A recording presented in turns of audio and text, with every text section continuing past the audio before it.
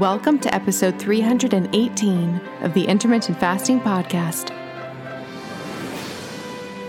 If you want to burn fat, gain energy, and enhance your health by changing when you eat, not what you eat, with no calorie counting, then this show is for you. I'm Melanie Avalon, biohacker, author of What, When, Wine, and creator of the supplement line Avalon X. And I'm here with my co-host, Vanessa Spina, sports nutrition specialist, author of Keto Essentials, and creator of the Tone Breath Ketone Analyzer and Tone Lux Red Light Therapy panels. For more on us, check out ifpodcast.com, melanieavalon.com, and ketogenicgirl.com. Please remember, the thoughts and opinions on this show do not constitute medical advice or treatment. To be featured on the show, email us your questions to questions@ifpodcast.com. We would love to hear from you.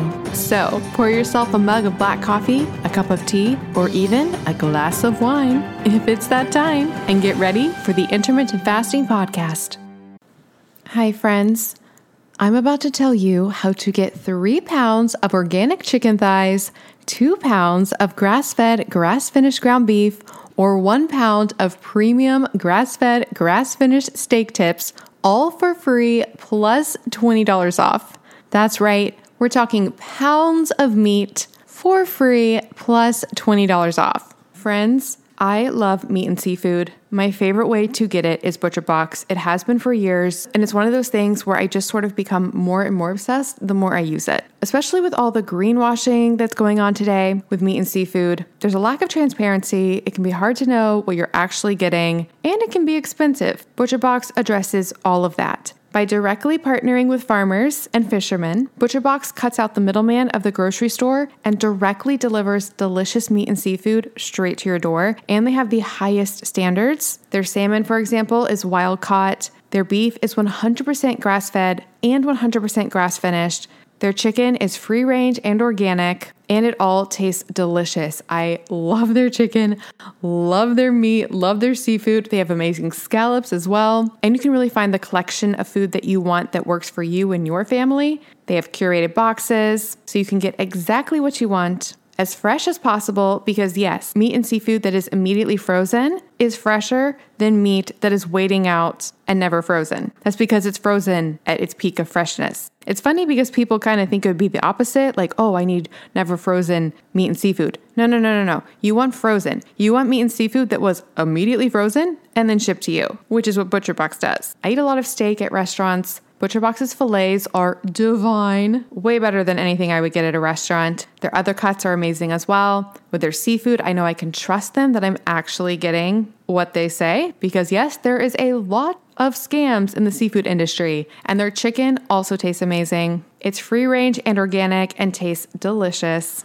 With ButcherBox, you don't have to worry about what's for dinner, and ButcherBox has an incredible offer for our audience. You can have your choice of a weeknight meal essential for free in every order for a whole year. Just go to butcherbox.com/ifpodcast and use ifpodcast to choose either 3 pounds of organic chicken thighs, 2 pounds of grass-fed, grass-finished ground beef, or 1 pound of grass-fed, grass-finished premium steak tips, plus $20 off. Sign up today at butcherbox.com/ifpodcast and use code ifpodcast to choose your free offer and get that $20 off. butcherbox.com/ifpodcast with code ifpodcast. And we'll put all this information in the show notes. One more thing before we jump in. Did you know that common ingredients found in skincare and makeup products can actually disrupt your endocrine system? These endocrine disruptors are a silent threat that can have significant impact on your health, including something that is very important to me, fertility. Your skin is your body's largest organ, and what you put on it matters. Endocrine disruptors are chemicals that interfere with the natural hormonal communication in the body. It also matters during pregnancy, and that's one of the reasons I pay close attention to what I put on my skin while being pregnant. Studies have shown that exposure to endocrine disruptors can affect both male and female fertility. For women, these disruptors can lead to irregular menstrual cycles, ovulation issues, and even polycystic ovarian syndrome, or PCOS. In men, they can reduce sperm quality and quantity, making it even more challenging to conceive. But it's not just about fertility. When it comes to fat loss, one of the reasons that endocrine disruptors can get in the way of fat loss is because a lot of our toxins are actually stored in our fat. It's a way that our bodies protect us from those toxins. These toxic compounds can even work synergistically, amplifying their harmful effects and making it that much harder to shed unwanted body fat. All of these reasons are why I am obsessed with a company called Beauty Counter. The founder actually started the company when she learned about the potential dangers of toxic chemicals and their link to health issues, specifically miscarriages and infertility. While pregnant, I make sure to only use Beauty Counter products. It's one of the only makeup lines that is officially recommended from the Environmental Working Group. What really sets Beauty Counter apart is their unwavering commitment to protecting us,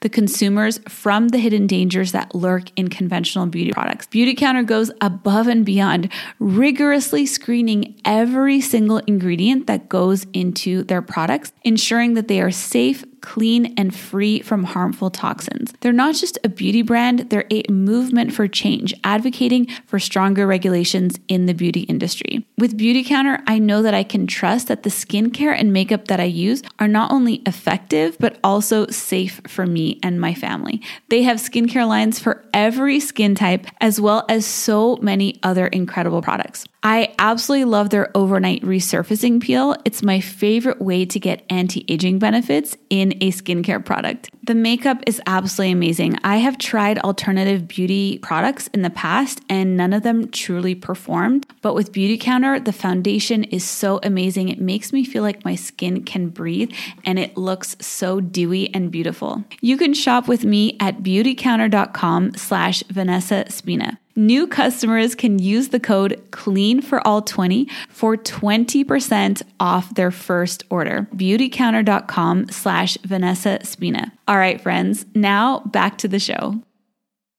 Hi, everybody, and welcome. This is episode number 318 of the Intermittent Fasting Podcast. I'm Melanie Avalon, and I'm here with my still new co-host, Vanessa Spina. Vanessa, how are you today? I'm doing wonderfully. How are you doing? I'm so good. I've been looking forward to this. For listeners, we had to cancel one of our last sessions or reschedule it. So I've been so excited to talk to you today. Me too. It's been way too long. Like, I feel like it was forever ago that we got to record our last episode. And I've just been like, it's been giving me extra happy just knowing that we were going to be recording today. So I'm so happy to be here. I know we have so much to talk about. I have a super random question to ask you to start off. I thought about this like forever ago, and I think I told you in a text I was just going to save it for the episode. It's so random. It's very random. Are you familiar with the 7 deadly sins? Yes. And like the 7 virtues? I mean, my husband and Pete and I talk about them a lot together, and he has taught me a lot about them, but like he's taught me the meaning behind some of them that I didn't understand. He was like Catholic school kid and like we both love the teachings of Jesus, and like we try to follow by his example as much as possible. But we talk about what they mean and like what the deeper definitions of that they are sometimes, just like when we're going for walks and stuff. Oh, wow. Okay. So that was a much deeper dive. So, okay, the question I have for you, and I can answer it as well for me, the 7 of them are lust. I'm looking at them right now. Lust, gluttony, pride, sloth, wrath, greed, and envy. I am wondering, which one do you struggle with the most and which one do you struggle with the least? Oh, it's such a good question. That's such a good question. I need to look at the list again. You can pull it up if you want. I mean, I feel like I have a little bit of all of them.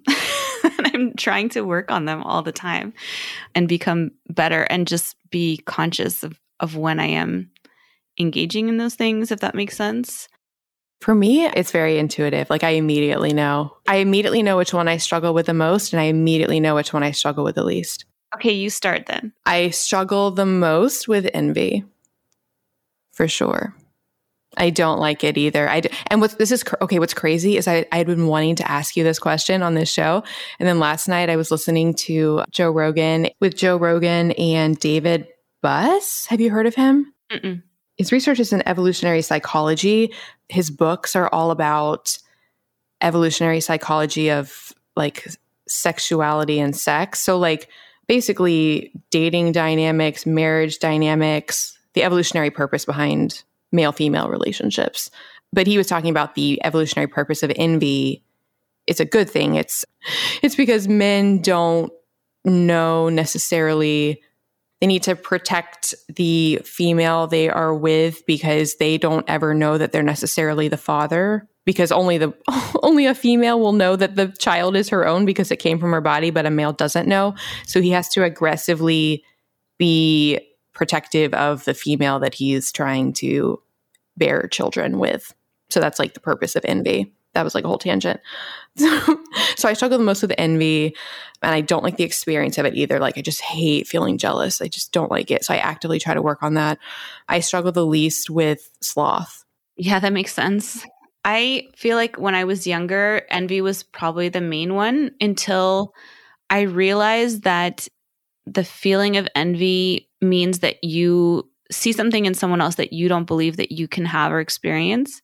And when I realized that, I could shift that to, if I feel joy when I see something in someone else that I would also like to have or experience, then that means I believe I can experience it as well. And that's when like the joy grows and expands because you're like, now when you see that quality in others, you're like, oh, that means I'm getting closer to it, or I'm seeing more like manifestations of it.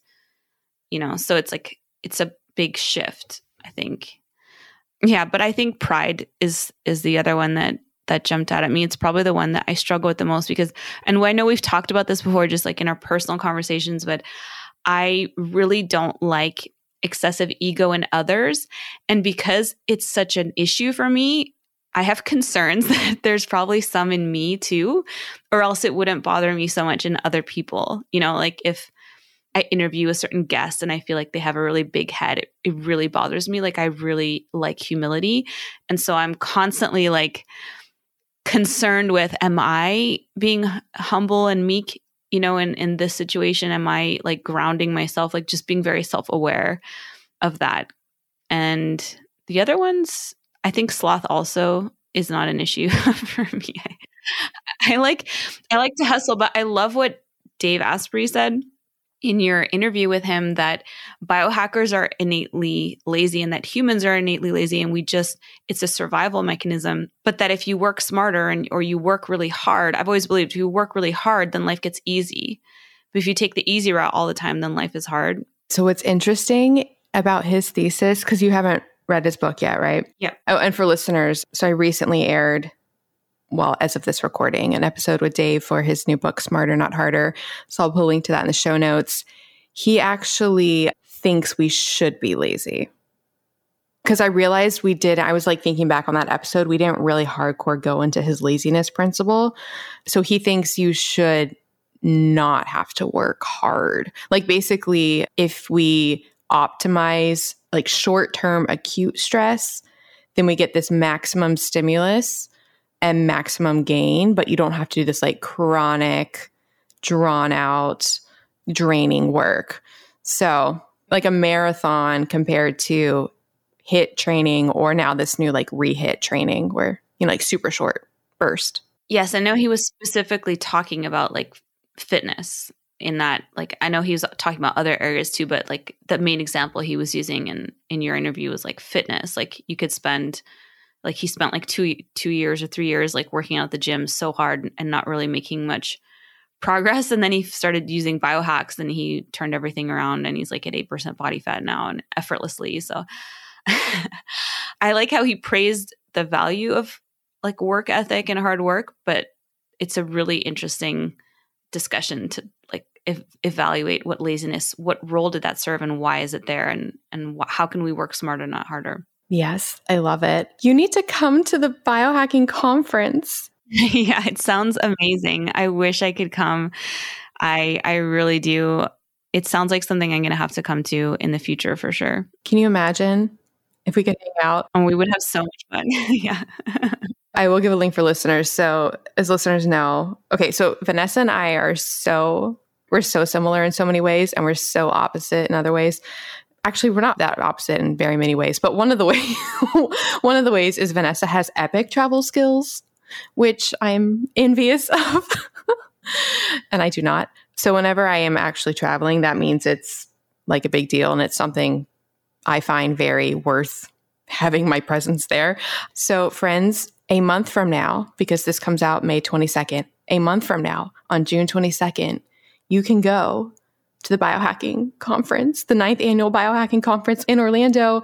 And I am going to go, which is crazy.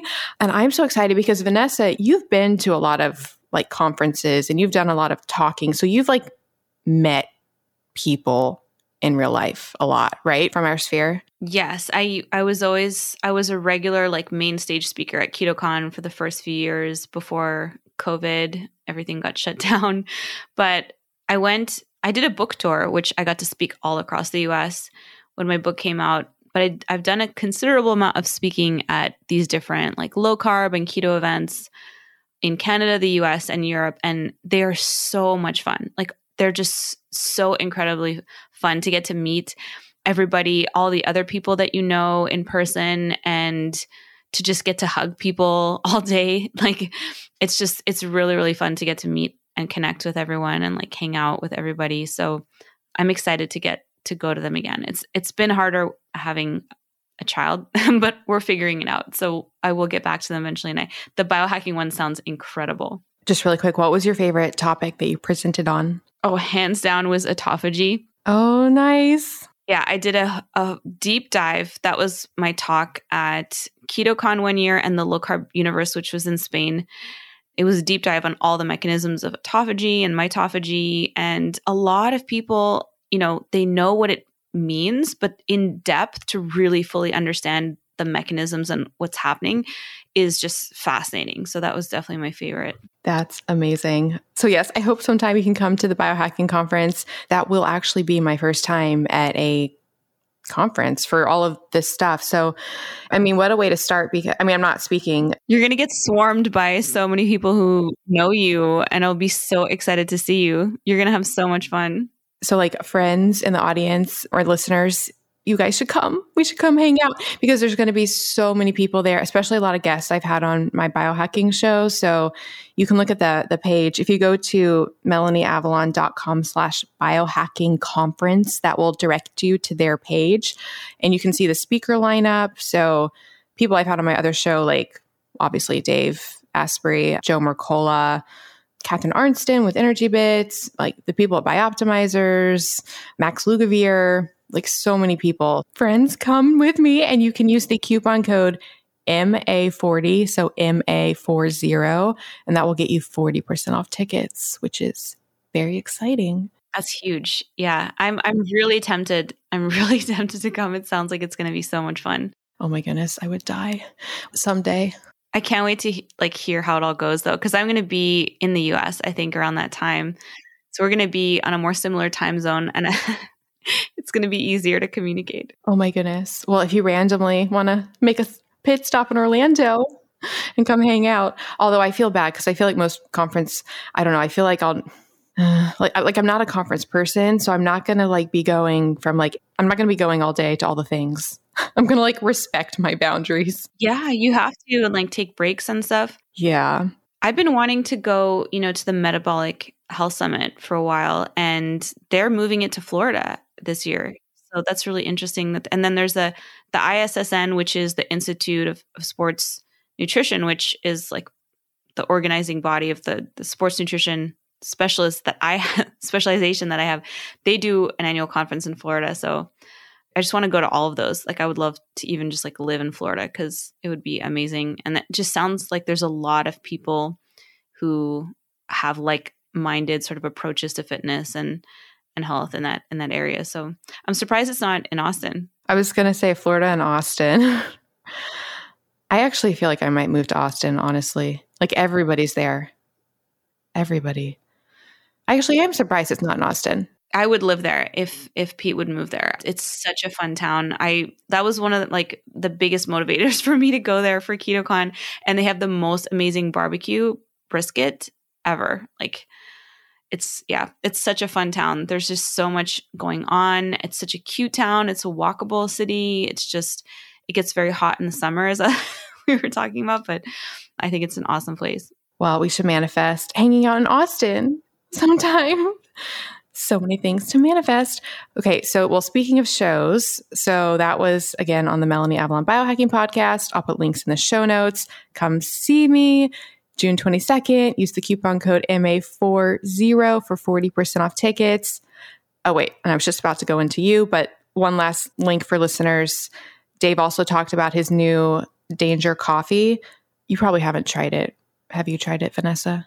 No, you're the first person who told me about it, but sounds like it must be interesting. I just started drinking it. I really like it. So he made it it has like minerals in it. So it's supposed to be a mineralizing coffee rather than taking minerals from you. That's so smart. Yeah. And I've been drinking Bulletproof coffee before that anyway. Like that was the brand I drank just because I really trust him with the mold stuff. And I'm very concerned about that.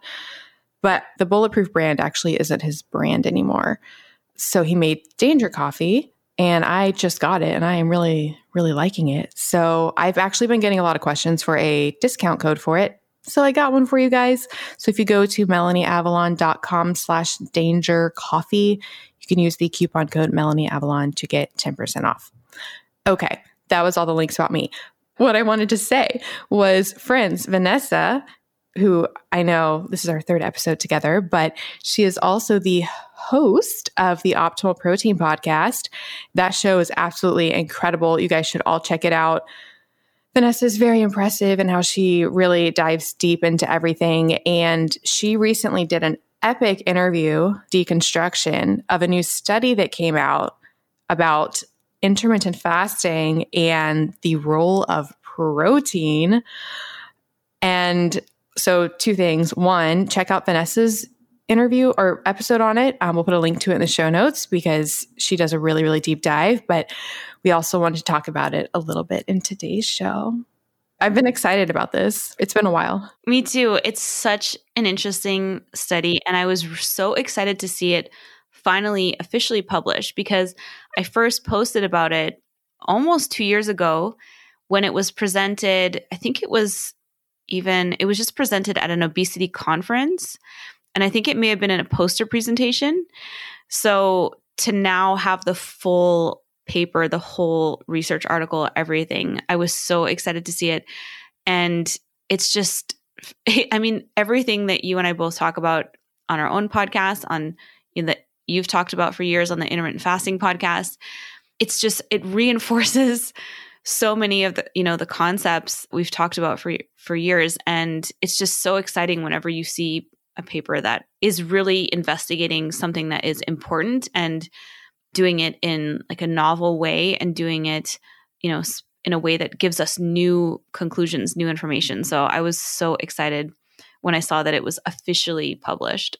Hi, friends. I'm about to tell you how to get 20% off one of my favorite things for truly taking charge of your health, including testing something we talk about all the time, your insulin levels. So to live your healthiest and longest life possible, you need to understand what's going on inside. Inside Tracker takes a personalized approach to health and longevity from the most trusted and relevant source, that would be your body.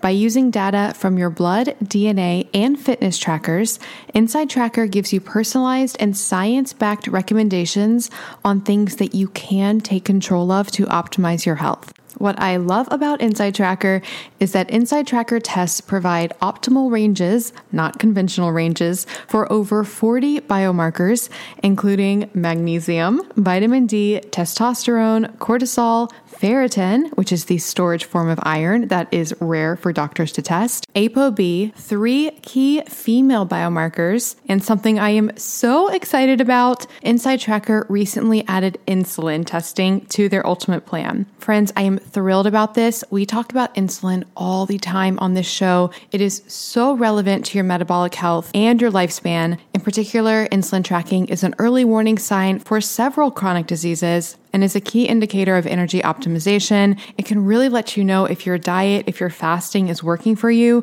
You want to test your insulin. It is so hard to get doctors to test insulin, and now you can do it with Inside Tracker. The thing I love most about Inside Tracker is that they have a strict science-backed approach to everything they do. If your specific biomarker level is unoptimized, Inside Tracker actually provides recommendations that are backed by dozens of peer-reviewed studies and personalized to you. This process was set in place by their founders that include experts in aging, genetics, and biometric data from Harvard, Tufts, and MIT. And for a limited time, our audience can get 20% off their ultimate plan, which includes testing that insulin when you sign up at insidetracker.com/ifpodcast. So if you're ready to get a crystal clear picture of what's going on inside your body, along with science-backed recommendations to optimize what's not working, then visit insidetracker.com/ifpodcast.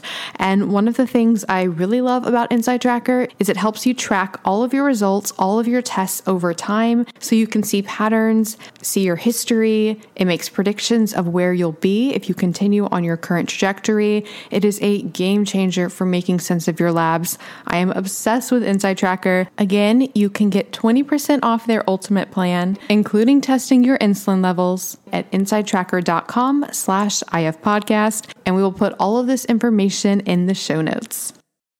The title of the study is Intermittent Fasting and Protein Pacing are superior to caloric restriction for weight and visceral fat loss, published in Obesity. And then, like Vanessa said, so it was a while ago, but just more recently. So when did they actually publish it? The date on here says that it was received in June, and then it was revised and accepted in November of this year. But then the first article that I found, Or last year. Yeah, was that it was officially published in the latest version was like January of 2023. So yeah, it's pretty recent. So I have a surprise for you about it. Trying to decide which order to go with this. Do you want to tell listeners a little bit about the setup of the study and what they were testing? Yeah, I'd love to. So I think what was, when I posted about this, definitely the main questions that people had were specifically about the protocol of the diet. So I was really interested in seeing like exactly how they did it, exactly what the methodology was, and then because obviously they had positive results or favorable results, or I wouldn't be excited about the study. But I even dived as deep as going through the menus that they were eating on the different days in the two groups. So they basically separated participants into two different groups, and they were equated for calories. But one group did this intermittent fasting, they call it the IFP diet, which was doing intermittent fasting and consuming protein at regular intervals throughout the day.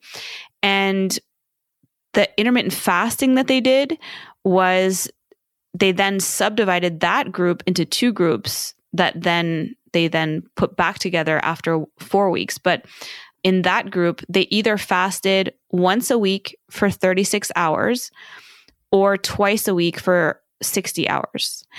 And they had exactly the, calories were equated, which, actually the calories in the just calorically restricted group, which was the other group, were actually even lower than on the intermittent fasting protein pacing group. And they still got better results in terms of fat loss and mostly body composition. Like that's what really gets me excited about studies like this is they're improving body composition. There's another study that I was just sharing about on the podcast in the most recent episode because they did a similar approach, but they didn't change their calories in either groups. And all they did was increase the protein percentage. And they saw really positive changes in body composition, which means you get more lean mass and you lose body fat and lower your body fat percentage without even changing the amount of calories that you're eating, just switching up the macros. So I'm really passionate about this study in particular because it's combining intermittent fasting with also switching up macros a little bit to focus on a higher protein percentage And that to me really excites me for the potential for improving body composition, because we all know that you can get results doing intermittent fasting and not changing anything about your macros. But if your goal really is to improve body composition, if that happens to be your goal and why you're doing intermittent fasting, you're going to see, I think, much better results if you bump up the protein percentage a little bit. And I know that's something that you're also really passionate about, Melanie. And you talked about this in your episode when you talked about the study as well, but something that really resonated with me about it, or something that I thought was really, really important, was I feel like there are a lot of studies. So we have a lot of studies looking at intermittent fasting versus calorie restriction, showing extra benefits with intermittent fasting.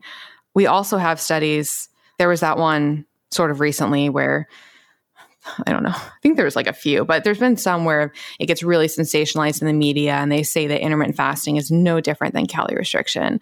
And I just think it goes to show the major importance of, like you said, when we focus on protein and on the diet quality and combine it with the fasting, just the massive potential additional benefits in comparison to calorie restriction.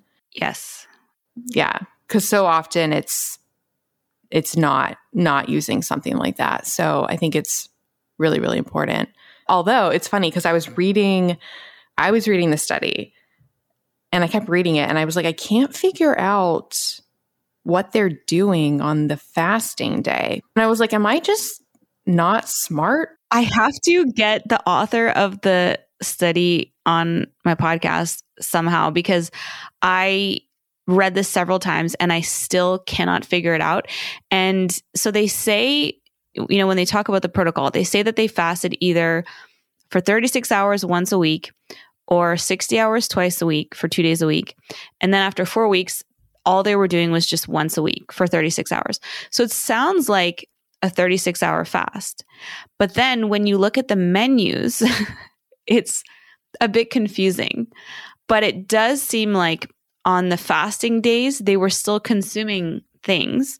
But then when you look further into it, it's mostly like electrolytes and some ashwagandha, like adaptogens, electrolytes, sort of non-caloric beverages. That's what it mostly seems like. And then there is, I think, a snack that's consumed. So in a way, it almost mimics like a fasting mimicking approach, but it's really hard to, almost impossible to figure it out from just reading the paper. And then I don't know if that's what they did on the 260 days. And it's one of the issues I think sometimes you see in research is like they'll say it's intermittent fasting, but it's like their version of intermittent fasting. So I wish there was a little bit more clarity. Like, did they turn the clock on, on that day and then not eat anything for 36 hours, which would make sense to me based on the results that they saw here, or 60 hours? But then it's almost not even intermittent fasting at that point. It's more like fasting. So like I said, I read it and I was like, I can't figure this out. And I was like, am I just not, like, what am I missing? And then I listened to your breakdown. I was like, okay, it's not just me. Well, are you ready for my surprise? I emailed the author of the study. Oh my gosh. That's amazing. Did they write back? Yeah. Oh my gosh. Paul Arciero? Yes. So shall I read you his email? Yes, please. Oh my gosh. This is the best surprise ever. It's like Christmas. Okay, so this is from Paul. He says, "Hi, Melanie and Vanessa," because I talked about you in the email. "Thanks for your interest in my research study on intermittent fasting and protein pacing and discussing it on your podcast. So cool. To answer your question," sorry, I'm laughing. "To answer your question, participants consume the 400 to 500 calories during the 36 to 60-hour fast. They followed a similar timing schedule of consumption as they did on the protein pacing days." Okay, ready for the good part? "Please know, if you both agree, I'd love to be invited on your podcast and share the results in detail, including the effects of the intermittent fasting protein pacing on the gut microbiome. Thanks and congrats on all your success with this awesome podcast. Paul." Wow. We should have Paul on. That is so incredibly exciting and wonderful. I was just going to say, when you said you emailed him, like, we have to get him to come on and talk about this because it's so, that would be so thrilling. So isn't that exciting? That's amazing. Good job. I remember I've really found, especially having this show, the biohacking show, I feel like there's a whole potential ocean of people, like researchers who are not, they're doing studies, but they don't have like books. They're not like in the popular media. Like, I feel like a lot of researchers are so accessible. Like, if you actually just email them, like, they want to talk to you. Yes. I mean, if someone emailed you and was like, I want to talk to you about your work, like your life's work, it's like, great. Let's talk about it in front of like thousands of people. Like, yes, of course, I would love to. So yeah, I agree. And I love that you reached out to him because I wanted to, but that's amazing. We have to schedule him in ASAP to talk about it. Yes. Vanessa and I have been talking about all the random people we want to have on the show. We're going to have Rick Johnson back on. It's going to be so fun. So yeah. Okay. So I'll email him and we should have him on. Thank you. I can't wait. That's interesting though. And I guess we can talk about it maybe more when we have him on. What are your thoughts on that protocol that they did? So to clarify for listeners, if it wasn't clear from his answer, they fasted on the fasting days, 36 to 60 hours. And they were actually during that time having 400 to 500 calories. So it's actually like a fasting mimicking diet approach, with the exception that the fasting mimicking diet is very low protein. And this was very high protein. Which also has a great purpose, to cycle once in a while low protein and like switch off mTOR and ramp up autophagy and everything. But how interesting to see a study doing the opposite of that, It's also sort of like, I'm thinking of like protein sparing modified fasts where people, have extremely low versions. I would, what I would love to see, and now I'm like, I should be making a list of questions for when he comes on. I'm really curious why they did it that way. I would love to see if they had done it the way you were hypothesizing that they had done it, which I was also hypothesizing. I was thinking maybe they had the 400 calories as a meal and then fasted straight. Like, I would love to see a third arm where they did that.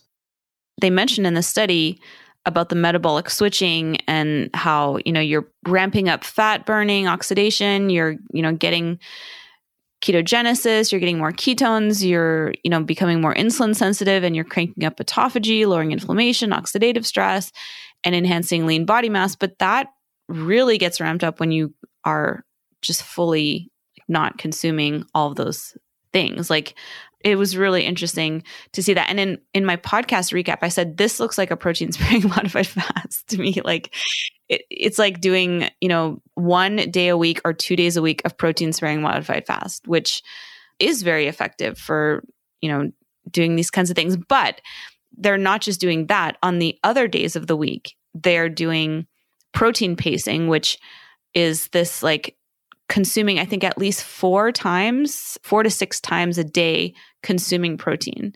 And so, they're maximizing all those opportunities for muscle protein synthesis. And I think that's a huge reason why they had such great results in terms of, lowering fat mass and increasing the lean mass. And that, it just was way more effective than in the calorically restricted group. In the fasting protein people, the non-CR people, on their eating days, on the days when they weren't, quote, fasting, which maybe we can circle back to that, were those days calorie restricted with the protein or not? The both groups, I know they were trying to like equate calories between the two, but it's really interesting. I have like the exact menus from the study that I was looking at because I was trying to figure out like exactly what they were doing. But the men were eating 1,800 calories a day in the intermittent fasting protein group. And the women were eating 1,450. So they were all at a caloric deficit.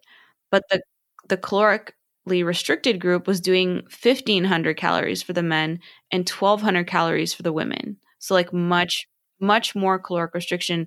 You would expect that they would have lost more weight, but they lost, or, if anything, that they would have been at least equal. But in the intermittent fasting protein group, they were eating a breakfast, a lunch, a mid-afternoon snack, a dinner, and an evening snack. And all of them were high protein meals.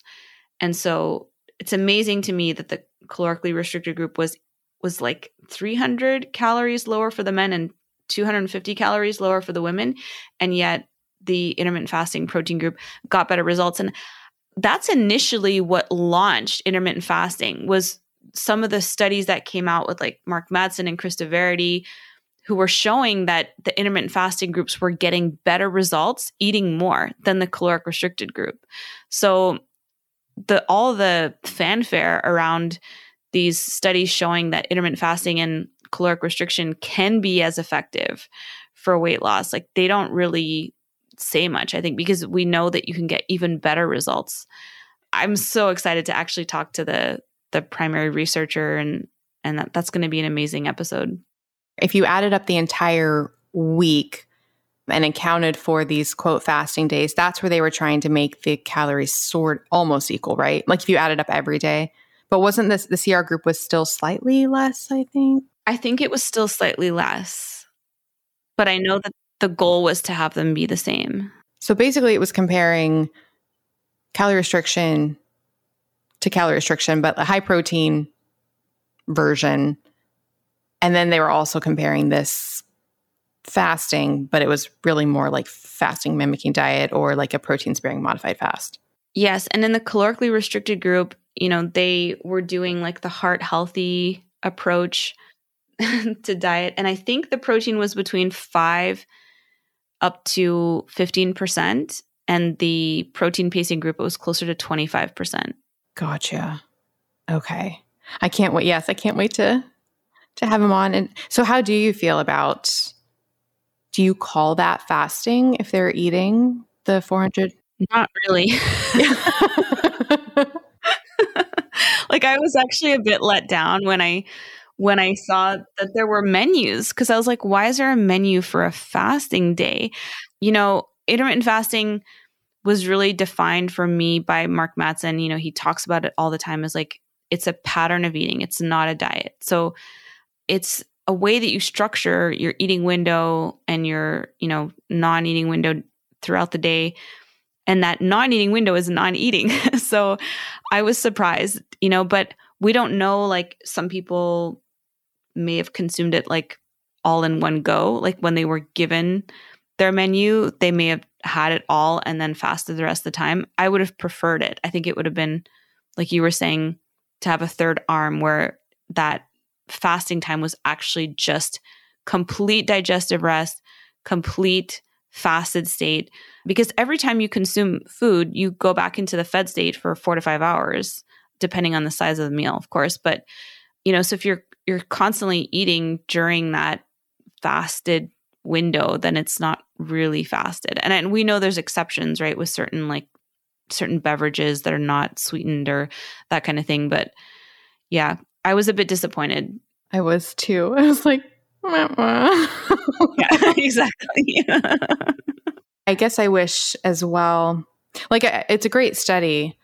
I wish the title, because the title's calling it intermittent fasting. And I think that's where we run into, just in general, all of this confusion with understanding what's happening and what we can draw from it. And it's one phrase, intermittent fasting, that we use to describe so many different things. So like this example here of what they're describing it for is not even remotely similar to, like somebody doing a 1 meal a day approach where they're not eating all day and then eating like 2,000 calories, like completely different like thing, or like a 16-8 window. So yes, but regardless, there's definitely a lot to learn from it, though. I think, like you said, just to bring it home, I think it really shows the importance of diet quality and the role of protein, especially the takeaway I would take away from it wouldn't even be so much about intermittent fasting. It would be when you're using calorie restriction to lose weight, go high protein.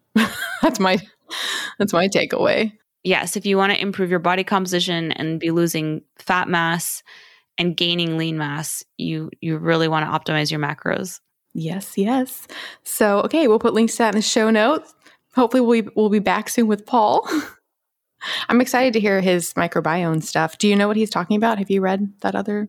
I don't. And when you said that, I got even more excited to have him on to talk about it, because I'm sure our listeners also would love to hear more about that too. Awesome. I'm going to email him ASAP. So, all right. Shall we get into some questions for today? Yes, I would love to. So to start things off, we have a question from Nikki, and this was specifically submitted for Vanessa. Oh, so announcement before that. We're still running our incentive. So if you would like to help welcome Vanessa to the podcast, you can go to Apple Podcasts. And if you already wrote a review, you can update it for this show. Or if you have never written a review, you can write a review. So it's super easy to do. And just write a review and include somewhere in the review what you're excited to experience with Vanessa as the new co-host, or what you're already loving about it with her. Send us a screenshot to questions@ifpodcast.com, and we will enter you into a giveaway to win over $500 worth of products from Beauty Counter. I am not making that up.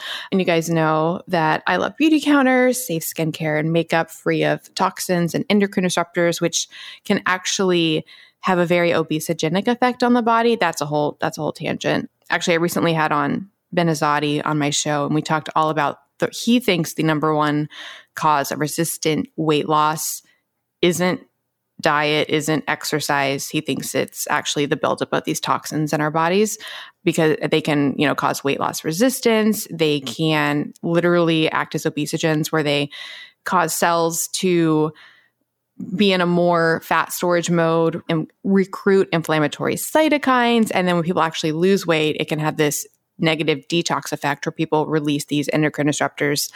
All of that to say, I'm on a tangent, but our skincare makeup is actually one of our largest sources of those compounds every day. So that's why I love Beauty Counter, because they were founded on a mission to make products which are free of endocrine disruptors. Like, that is their mission. So you can win over $500 worth of products if you go to Apple Podcasts, update your review, or write a new review, say something about Vanessa, send us a screenshot, and we will enter you. Okay, all of that to say, we have a question from Nikki, and the subject is fasted exercise. And Nikki says, "Hi, Melanie and Vanessa. Welcome to the podcast, Vanessa. Melanie asked us to send in questions for you." I did. She says, "So I'm so excited to get your thoughts on fasted exercise. You've talked about its benefits quite a bit in the Optimal Protein podcast, but I'd like to break down the different types of exercise more, because your answer may change my fasting days. My current protocol is 2 to 3 24-hour fasts per week, with high protein, distinct meals on the other days, no snacking or grazing, based off of the fasting method protocol. For my workouts, I strength train Monday, Wednesday, and Friday with a personal trainer and lift pretty heavy 2 of those days. If there's time, I might do a very short, less than 10 minutes HIIT session afterwards. Side note, do you call it HIIT or do you call it HIIT? HIIT. Okay. I never no, it's been like a decade of talking about it, and I never know what to say. On Tuesdays and Thursdays, I do a combination of walking, easy runs, and hot yoga. My goal is body recomposition. While I'm really happy with my muscle growth, I want to lose some remaining body fat based solely off of the types of workouts I'm doing, and assuming I want my longer fasting days to be on weekdays only for family reasons. Which days make for the best fasting days? P.S. I forgot to mention I normally break a 24-hour fast at dinner with a high-protein meal. Also, I normally strength train in the afternoons, so I'd definitely be deep in the fasted state if I did that on my longer fasting days. Best, Nikki." This actually flows in really well with the study we were talking about the importance of protein. So what are your thoughts on this, Vanessa? This is such a great question, Nikki. Thank you so much for listening to both of our podcasts. It's so nice to hear from you. I'm really happy that you have been, learning about the importance of fasted workouts. And the main sort of benefit of fasted workouts that I talk about a lot on the podcast is the mitochondrial biogenesis, because there is research showing that if you are doing fasted workouts, you will get more mitochondrial biogenesis, or the genesis of new mitochondria, which will help you to have better functioning mitochondria, greater number of them. And it really helps optimize overall wellness. So I would say it depends on which of the two goals that you're optimizing for. And I think the one that you're optimizing more for right now, because we're always switching up our goals, is to lose some body fat and, do a little bit of conditioning there, lose some fat mass. And so if that is the main goal, then I would say what stands out to me is that, you could definitely switch it up either way, because you mentioned at the very end that you do break your 24-hour fast with a high protein meal. But if you want to optimize for building the muscle and losing the fat, I think the way to do it would be to do your workout days on your eating days, because you'll maximize the muscle protein synthesis if you're having more than just fasting in one protein meal. And, it depends on how experienced you are when it comes to resistance training, because if you're more so in your first 5 years of training, your window for building muscle is 24 to 48 hours, that anabolic window after you work out. So you can have protein anywhere in that 24 to 48 hours, as long as it's enough to raise the leucine level in your blood enough to trigger muscle protein synthesis, which is usually 2 to 3 grams. So I would say that you probably could do either, because you are doing a high protein meal. But I would personally, if it were me, I would strength train on, like you said, Monday, Wednesday, and Friday, and make those the eating days, and then do those fasts on the other days when you are doing more so walking, easy runs, and some yoga. And I think that that's what I would do, because you're going to optimize body composition better. You're going to build more lean mass, and that's going to also help lower body fat percentage. And I think that you'll get, some people get more power and output when they do fasted workouts. So that may be something to look at for yourself. How do you feel when you're working out fasted versus not?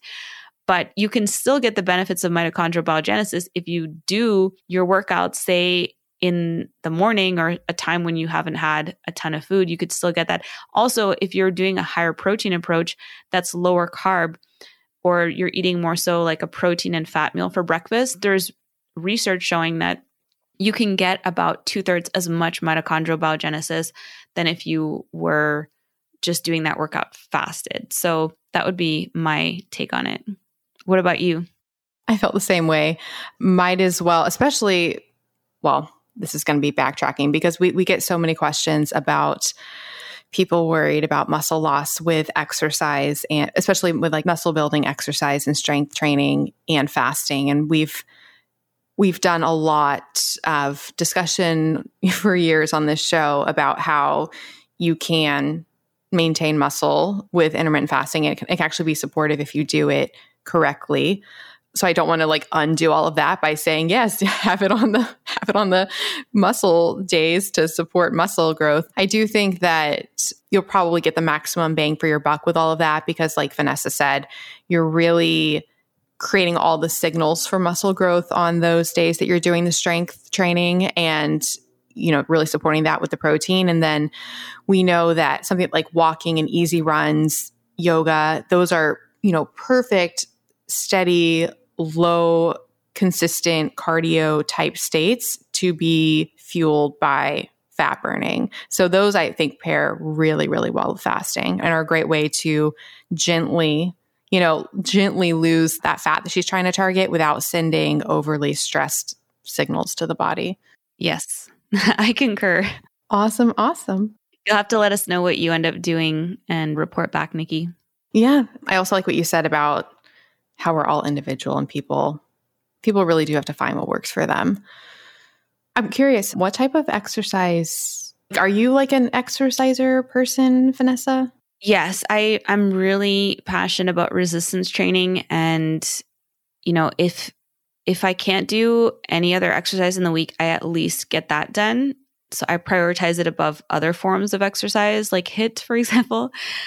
And I try to get 3 to 4 sessions a week, and it's usually about a 40-minute workout. I do it at home, and I have free weights at home, and I really enjoy it. I think it's so important for improving body composition and putting all that protein to work, building more muscle. But I'm really interested in trying out some of the newer technologies for building muscle.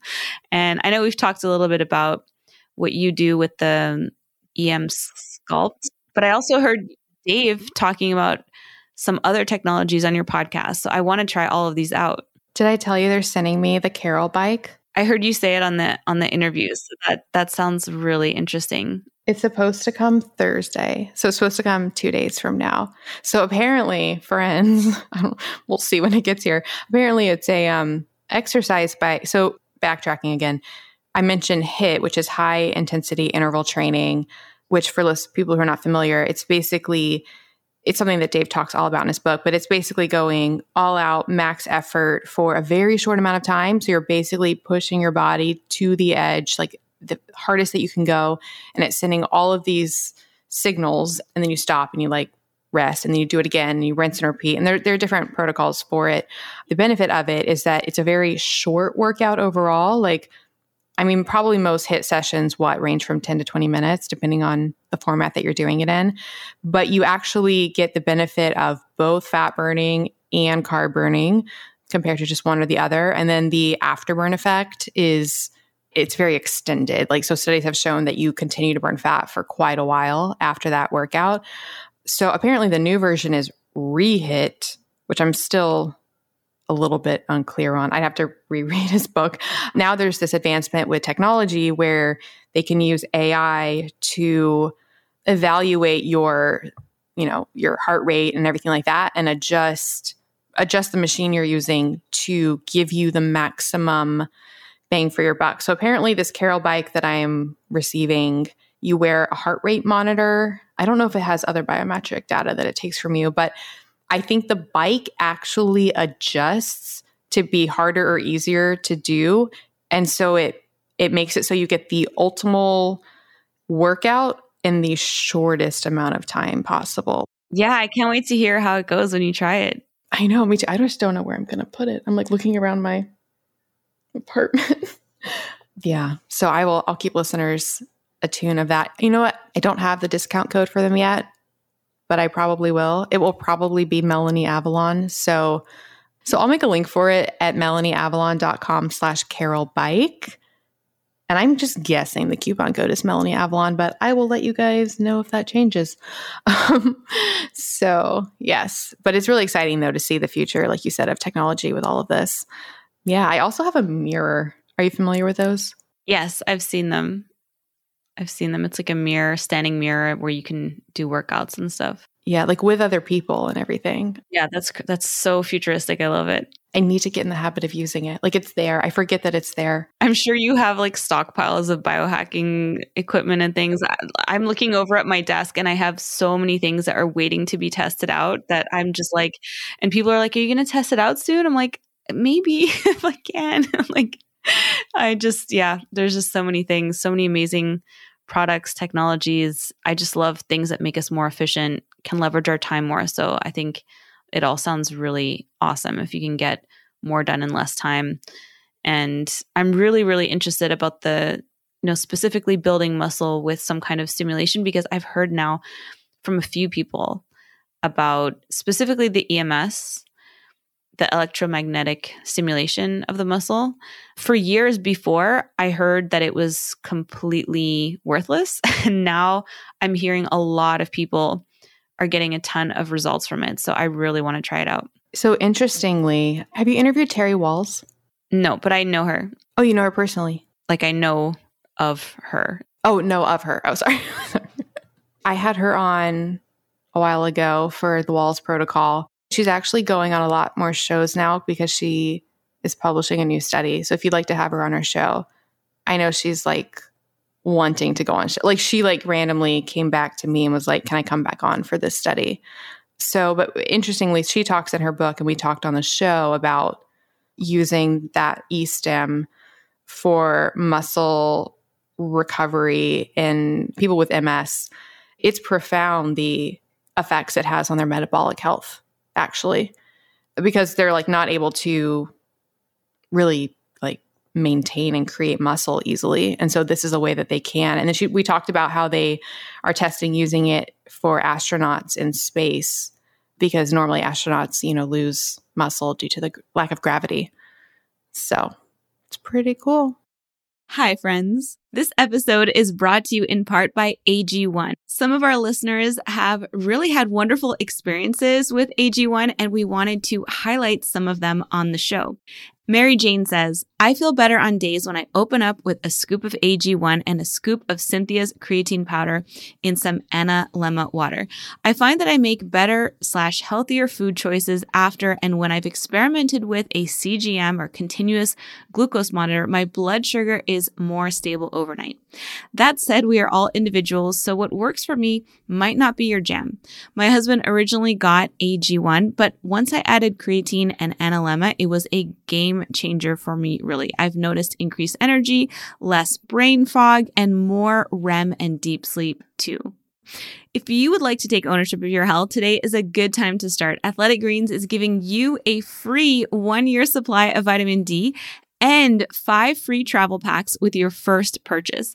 To get this incredible offer, just go to drinkag1.com/IF podcast. And once again, the link is drinkag1.com/IF podcast and check it out. Now back to our show. So we have one more question before we go.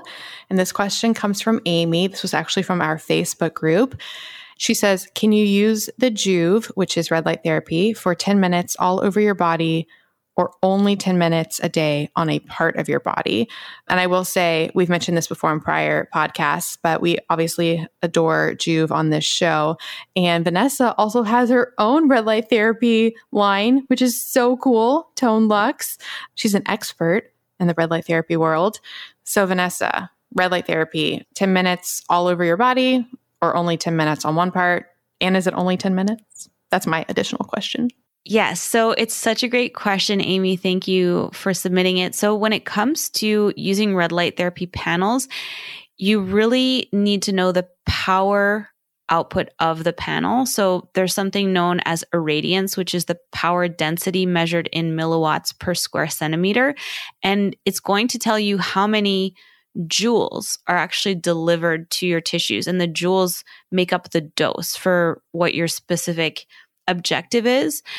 And as many of you know, which I think the reason you're asking this is because you're familiar with the fact that there is a bell-shaped curve when it comes to red light therapy. So if you don't do enough, you won't see results. And if you do too much, there's something known as the biphasic dose response where you don't get results either. So you really want to be in that sweet spot.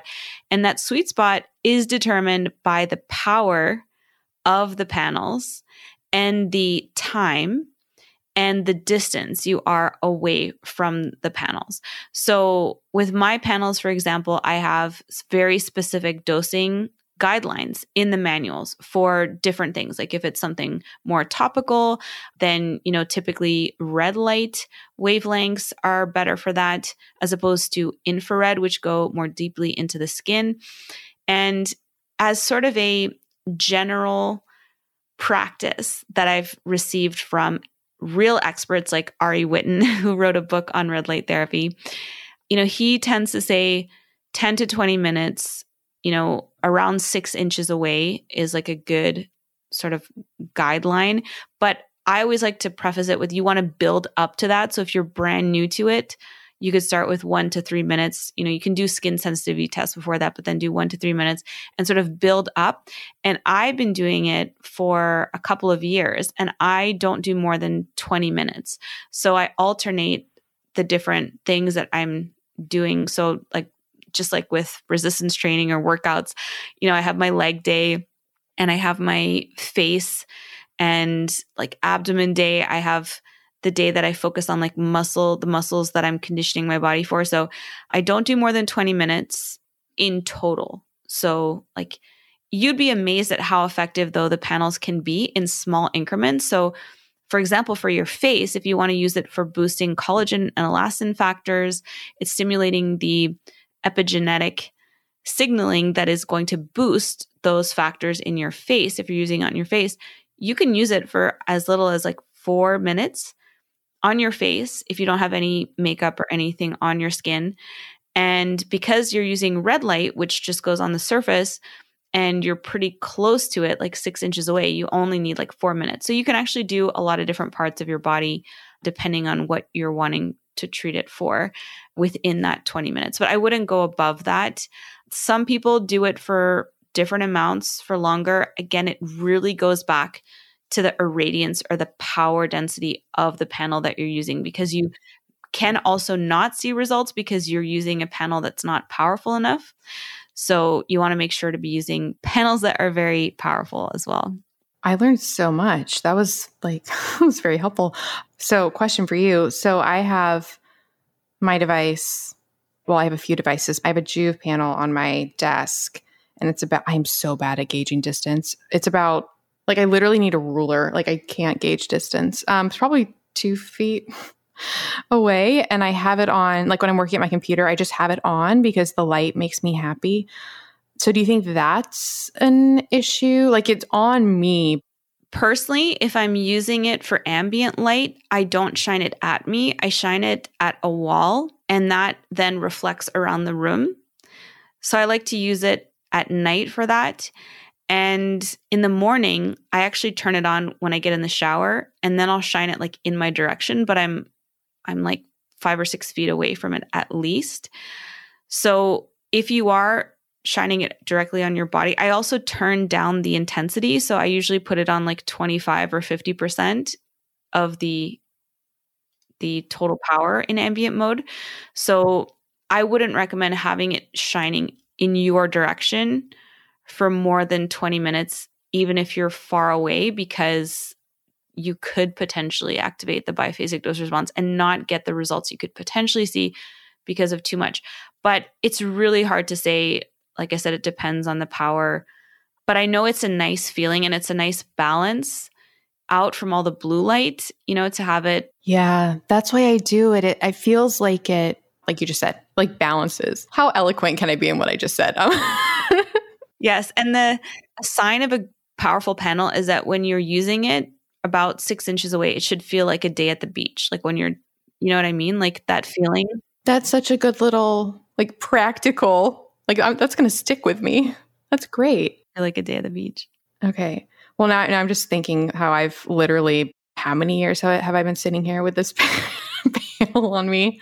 Half a decade. I'm sure it was only doing good things. There's cell-free mitochondria. Your mitochondria are probably doing amazing, but we just still don't know what exactly can trigger that biphasic dose response. So that's why people just always say to play it safe, because humans have a tendency to do, if something is good, more is always better, but it isn't with red light. So, well, how can listeners get your device? Wow, thank you for that. If you go to ketogenicgirl.com, I have the 3 Tone Lux panels there. So I have the half body panel, which is the sapphire, and I have the diamond, which is the face panel, but you can use it anywhere else on your body, and the gem, which is the portable one. That is great because you can take it with you when you travel, but you can also put it quite close to your skin because it doesn't have the non-native EMFs because it's not plugged in.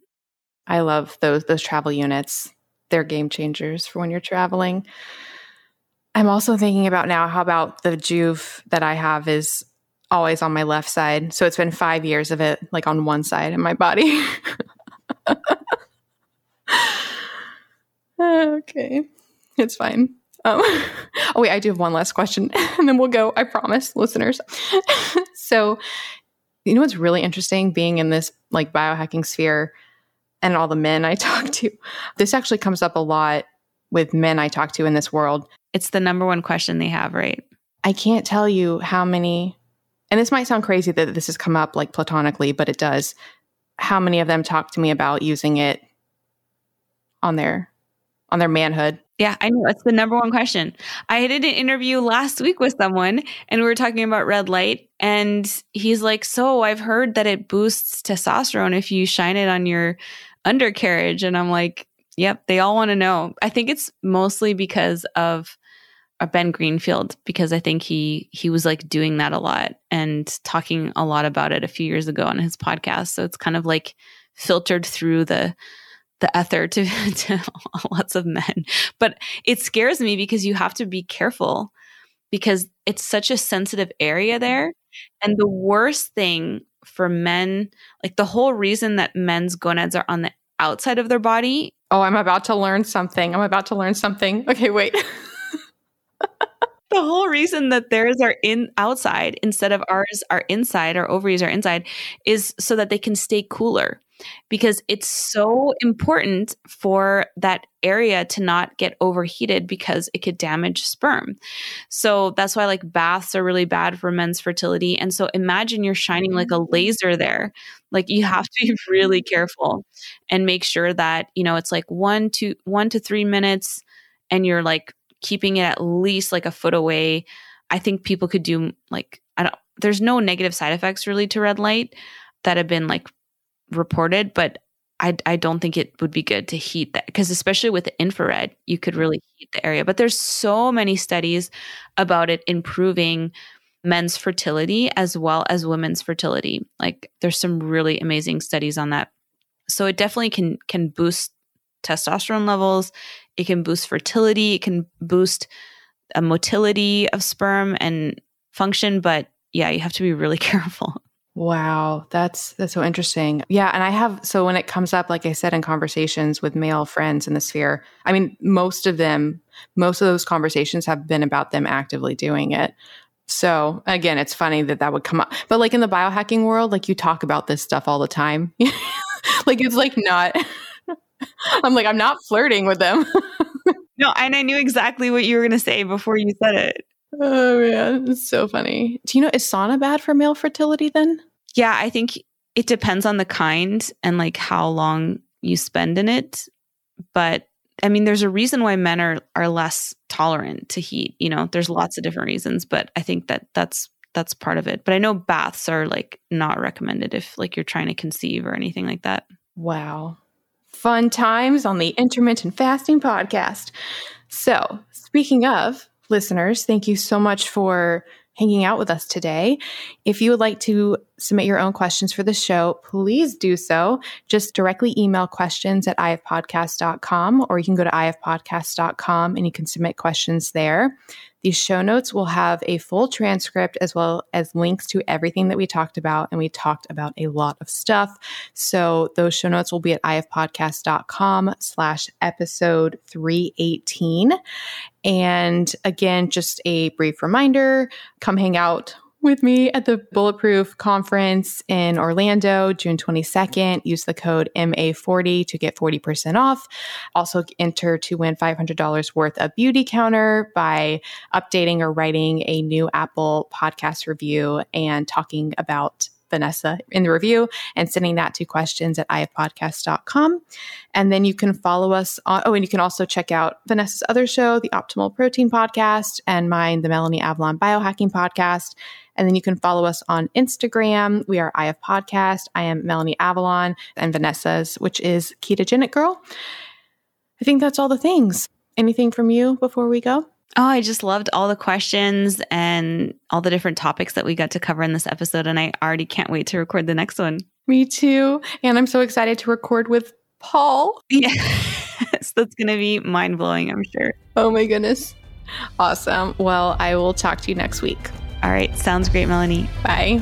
Thank you so much for listening to the Intermittent Fasting Podcast. Please remember, everything we discussed on this show does not constitute medical advice, and no patient-doctor relationship is formed. If you enjoyed the show, please consider writing a review on iTunes. We couldn't do this without our amazing team. Administration by Sharon Merriman, editing by Podcast Doctors, show notes and artwork by Brianna Joyner, transcripts by Speech Docs, and original theme composed by Leland Cox and recomposed by Steve Saunders. See you next week.